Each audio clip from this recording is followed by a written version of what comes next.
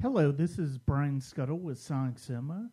I recently did some interviews with writer director Jeffrey Brown and producer Sophia Lynn on their upcoming Shudder horror film called The Beach House. It debuts on Thursday, July 9th, and it was really a pleasure to talk to him about the movie. It's a really entertaining, interesting horror movie about a couple that goes to the family beach house, and they find that they're not alone there, and then they also find out that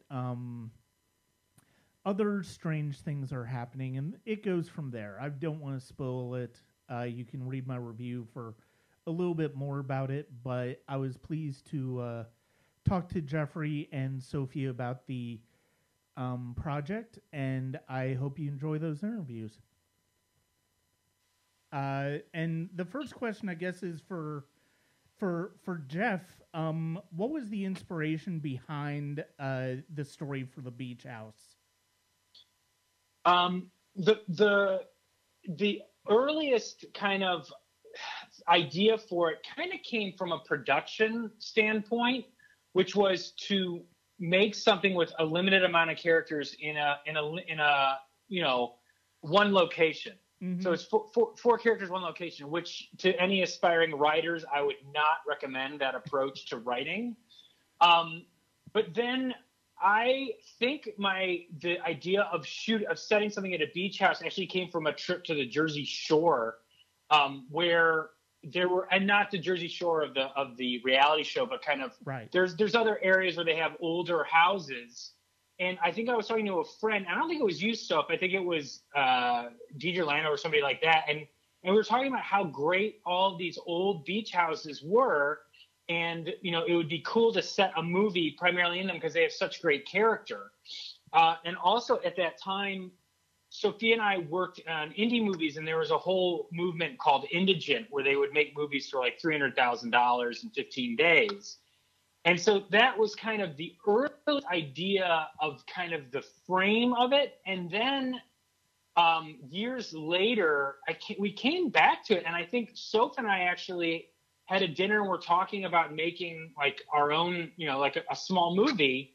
And I'd written some ideas for this years ago. And then I just kind of went back and started writing it again. And one big thing was, my wife's sister was getting married in New Orleans, and I went to the aquarium at New Orleans to kill some time, and I was just staring at jellyfish for like, and there was something, I was like, what does a jellyfish think? Like, what is it thinking about? Or like, it's ludicrous, but then that was kind of like the spark that went through many kind of iterations over, 9-ish, or the writing was about 3 or 4 years until we wound up, you kind of shoot for the moon at first, then you kind of, pare it back, and then it became kind of what it is. And Sophia's always kind of logic for notes. She's always like, I hate horror movies when people are like, why would you do that? And so we try to avoid that sensibility, but also one other thing, while Sophia's within earshot, some of the earlier drafts were kind of drifting more towards like something more conventional in a way, and she was always like, if we're going to make a small movie, she's like, don't be conventional, like you can do that late, that's what you do later, but like right now make it go all out. And I think that was another great kind of theme or input, or kind of through line to the making of the movie. I think that's about that. And so it's kind of those two, the production, a small movie, with necessity being the mother of invention, added to staring at jellyfish. Sophia, what was it about Jeffrey's vision for the movie that drew you to produce it with him? Well, yeah, as Jeff said, we coming from a production background, like, I think we might have a little more we might approach projects with a little more grounding than typical, screenwriter producer combo, because we've just seen over the years so many times, like scripts that were too ambitious for the level of production, you know, that really suffered from not being able to be executed. And so it's a little bit of a backwards approach, but the intention was to get the movie made. You know, as a producer, as any kind of aspiring filmmaker can tell you, it's virtually impossible to get any movie made. And so if you try to, we were just trying to find ways to make it more achievable. Mm-hmm. And not long prior to my joining in to start working with Jeff on this project, I had actually teamed up with one of the other producers on the Beach House, Tyler Davidson, and we had shot Take Shelter for an amount of money that is quite a bit lower than what is widely reported. And then subsequently I made a film with Craig Zobel called Compliance, and it was a very similar approach where it was like, well, if we don't want to wait 2 to 3 years to try to get name actors to justify a multi-million-dollar price tag, how do we get the film done? What's the opposite approach? And so the question becomes, well, what's the smallest version of the movie that you can make, and then we can just do whatever we want, you know? Mm-hmm.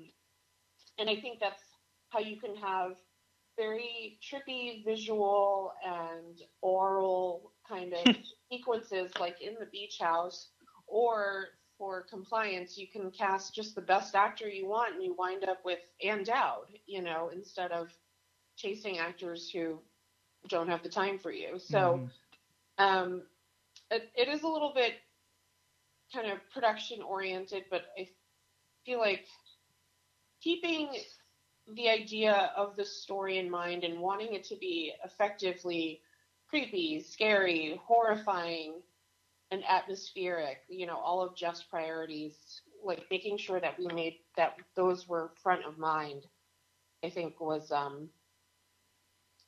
what we were hoping for. So, Jeff, what were there any particular cinematic influences with the Beach House? Because when I was watching the film, I couldn't help but think of The Fog and The Mist when it came to just the basic idea of the film. You know, it's funny. Part of my process is I make something that's called a recipe, essentially. And it's just kind of a catalog of images, movies, albums, books, you know, stories, pretty much anything I come across that, like, it's like I want to take from this or from that, or, you know, and then the recipe on the Beach House, I think, is about ended up being around 5 or 6 pages long. And it's primarily in the scripting and the, you know, get it all in the prep stage. Once you start shooting, all that stuff really doesn't matter. In a weird way. Like, you're not sitting there with images of a movie while you're shooting the film. You're like in the moment. So it's like, you know, but in terms of the prep, The Fog and The Mist, you know, the thing about The Fog is, I love John Carpenter. John Carpenter is one of those kind of directors for people around my age. I'm in my early 40s, and he is, you know, he's inescapable for horror films. He's just such a titanic influence. Him and David Cronenberg and David Lynch, and even George Romero, to some extent, like they're there. There's nothing, you can't really do that. And of all of Carpenter's movies, and I think I've seen all of them, The Fog is not one of my favorites. And so I think it was more of when I see a movie like that, it's like, well, what would I do differently to make this into a movie that I would enjoy more? Because it's like, I love the opening sequence of The Fog, where if the titles, I think, were great, but then once it gets into the story, I'm like, it doesn't quite work for me. Like Prince of Darkness, I love Prince of Darkness of his films. I think that's one of the more underrated ones, even though it's in Beach House, but it's really not.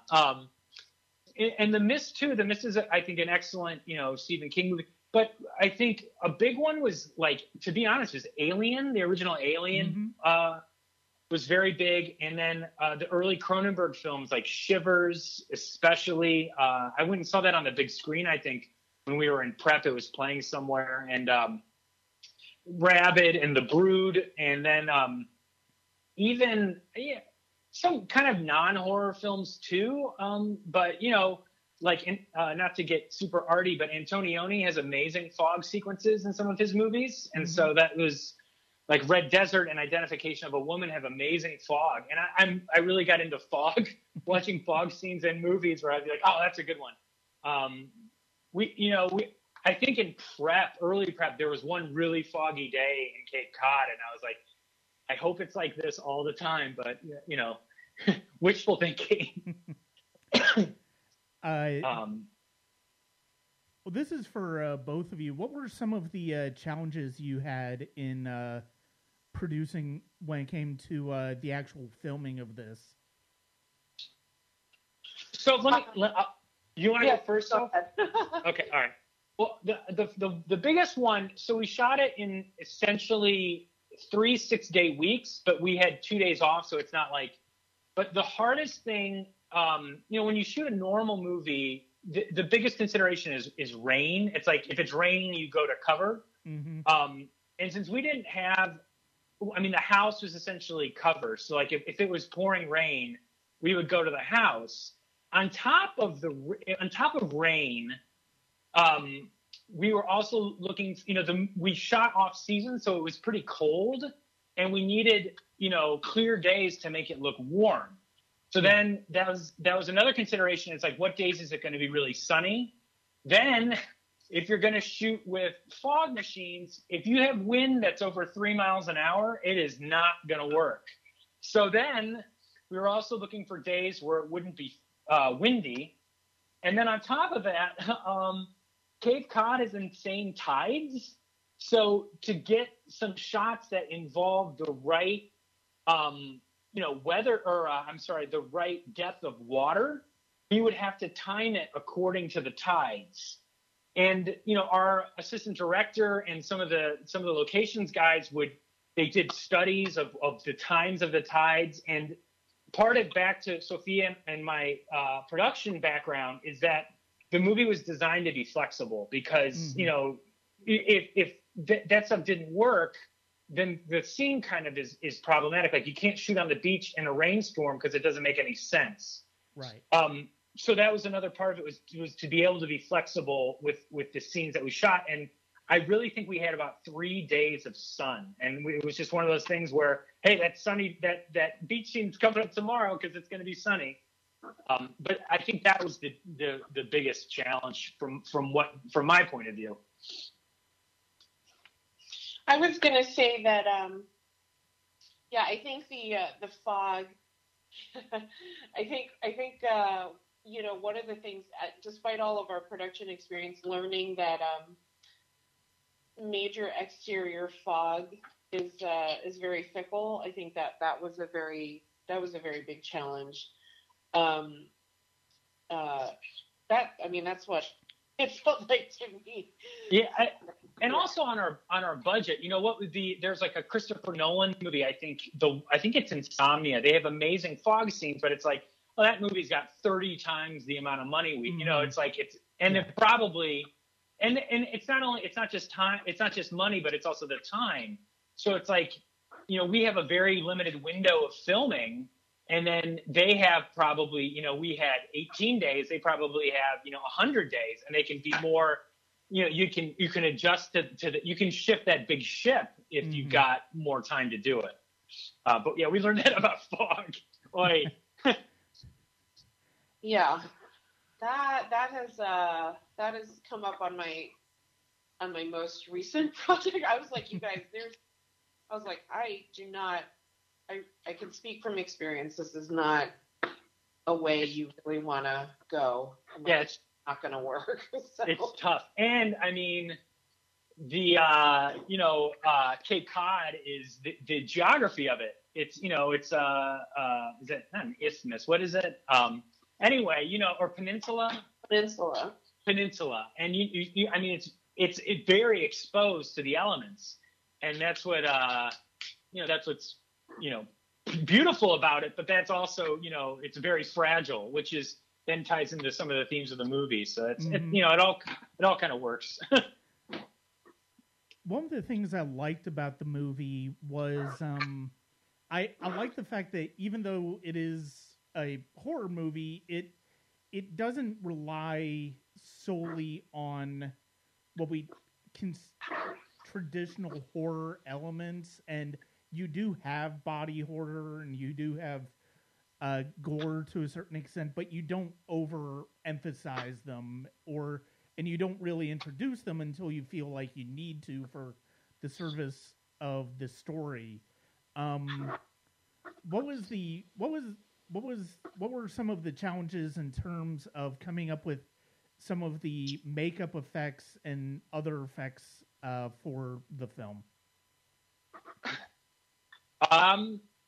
Well, I mean, so I'll jump in for a sec here. One thing I learned is I don't think they make a ton of horror movies in the Northeast in New York. New York indie films, at least in the 20 years I did, I only worked on, I think, maybe one horror film. I mean, Larry Fessenden does a bunch of them, but there's not a huge pool of effects artists. And so that was something that I learned kind of surprisingly, that it's like there's a couple guys you can go to, and then they kind of do them all in this area. And I think a challenge was expressing things that weren't typical horror tropes and communicating those kind of ideas was a challenge for me. And I think by the end of it, I learned some things about how I would do them differently. But that was challenging. And I think restraint was a key word, in my mind, primarily because it's like, if you overdo the gore right off the bat, the audience becomes numb to it, as extreme as it goes. And I wanted the gore and the effect. I wanted us to know the characters and to surprise the audience, because I'm a horror fan much more than Sophia. I don't think Soph is a horror fan at all. But I kind of think that the fact that I'm not a horror fan actually, really brings some balance to the movie. And I mean, that's where I was like, I pushed Jeff to like always make things they could have their own internal logic, but they always had to follow their own logic, and so it couldn't just be like Chubby Rain and Bowfinger or something where you're like, what? You're like, what? Wait, what? Now this happened? What? That's my speaking up for the non-horror fans. Although I would say I do thoroughly enjoy getting completely grossed out by our own movies. So. And we saw one of the Alien movies, like Covenant, after the last day of filming. Sophia's a great audience for horror films because she's like, oh my god, yeah. But the other thing about Sophia though is that both Compliance and Take Shelter, and this is something we talked about very early in the process, with just like a little bit more pepper in them, they're horror films. Compliance is extremely unpleasant, and Take Shelter is extremely intense. I think watching Take Shelter in the theater it's a very intense movie. And so that was something for me, is to take her knowledge of those films and to graft it onto what is a traditional, horror idea or horror script. I thought that was another thing that I hadn't really seen in horror films before, and something that I kind of wanted to see. And that hopefully the audience would get on board with that instead of being like, and I think that horror fans like surprises. So, I hope that we surprise them. So one last thing for me, the actual release of this is happening at a very interesting time that certainly none of us could have predicted, with a pandemic actually occurring. What is it? Is it surreal to have this movie being made available at this particular time, or is there any particular feelings that come up when it comes to that, the timing of this? So, do you want to go first? I mean, it's funny, I personally, having been for the most part in isolation for the last 3 months, I've been able to, as we've gone along and things have improved, like, I've gotten to see people outdoors or socially distanced or whatever, but it really is interesting because I feel like this is, it's funny how the experience of working, with Jeff on like feedback for the script and the sense of isolation and the sense of danger that is lurking outside. That was always something that we wanted to stress because we had limited resources for a monster. So it's like if the atmosphere is what's going to get you, I mean, it's kind of almost uncanny. The parallels where, in the early weeks, it's like, should I leave my house at all? Like, if I breathe wrong, before people started wearing masks widely, and obviously, even now, there's,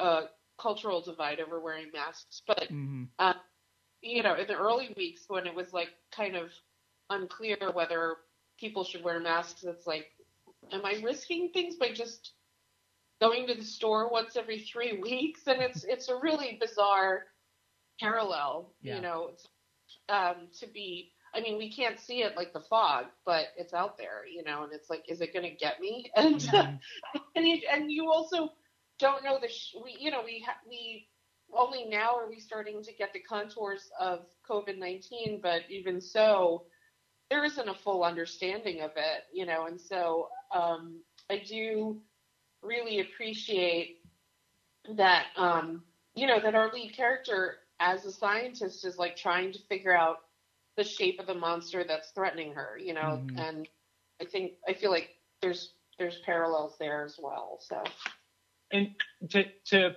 pick up, I mean, first off, it's a horrible irony, that it's coming out when it's coming out. I mean, it was supposed, we knew it was going to come out around this time, back in September, and if whatever the appropriateness of the release, if that could be sacrificed so that nobody has COVID, of course, that's what we want.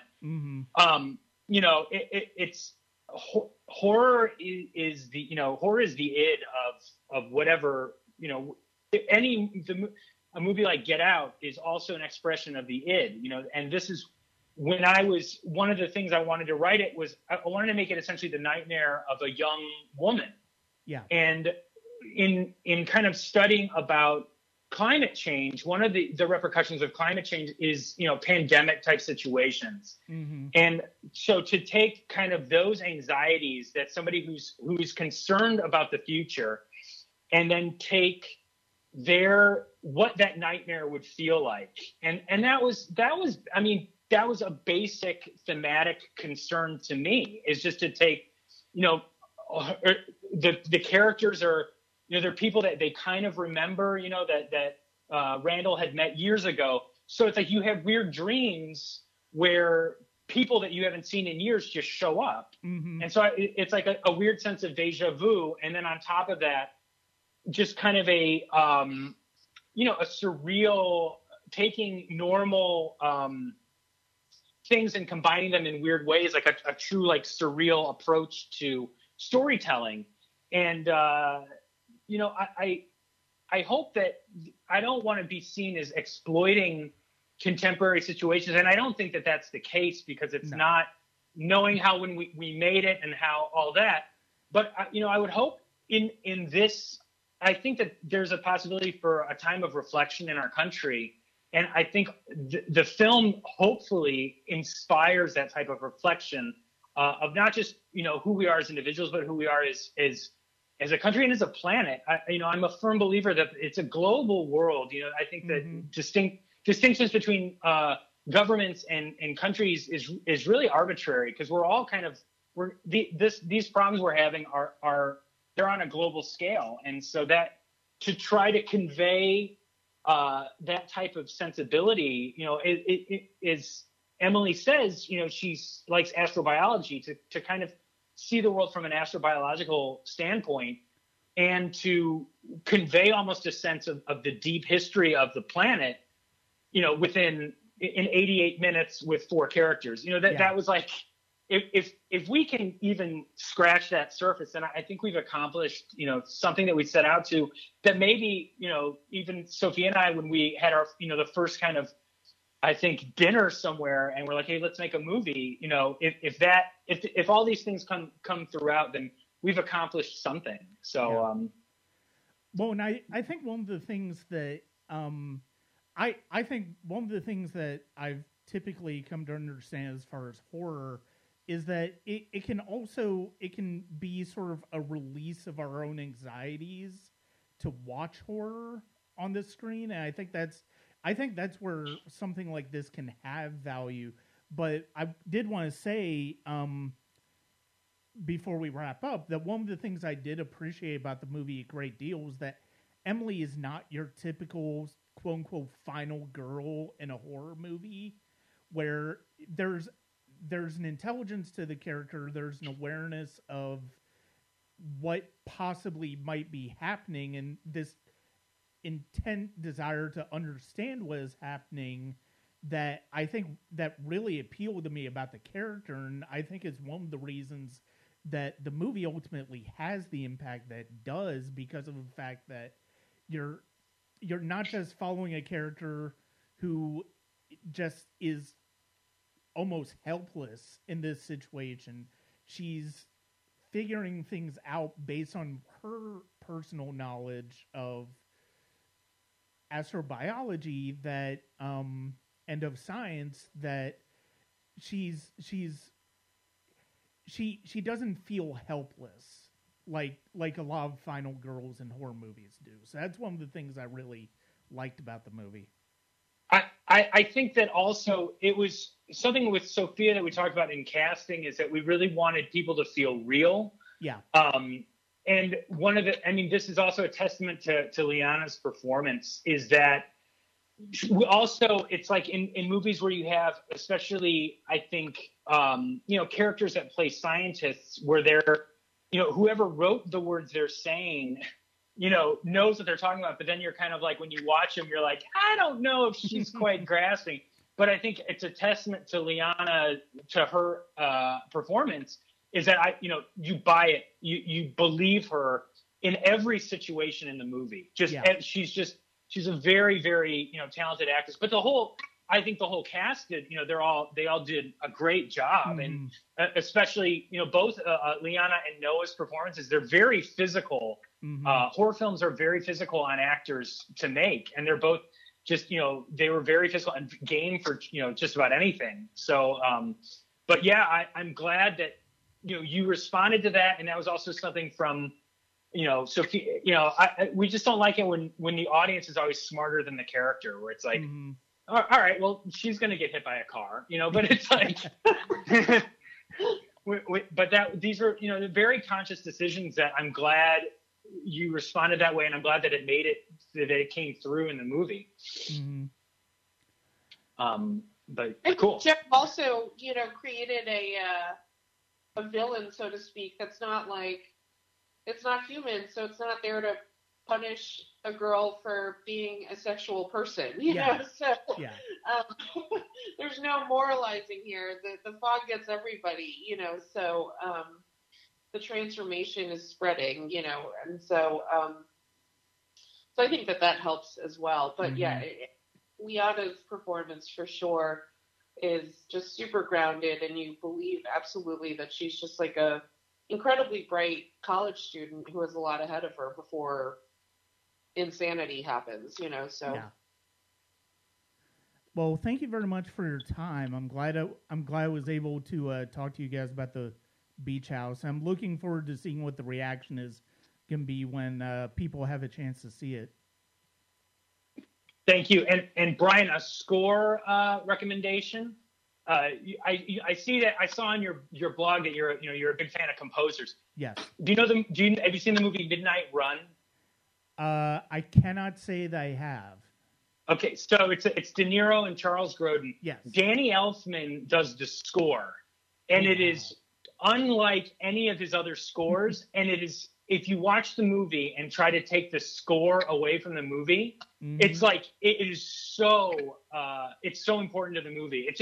It's a great movie, and the score in particular, it's like Danny Elfman never really did that sort of thing again. So I think if you're into scores like that, I would definitely check that one out. Yes, I will be sure to do so. I didn't realize Danny Elfman composed that score. Right, it's weird. Movie, it's weird. So. Yeah, it's a subtly smart movie. The script is very, very good. Okay. But anyway, thank you so much, Brian. Oh, no problem. Thank you. Right. Thank you.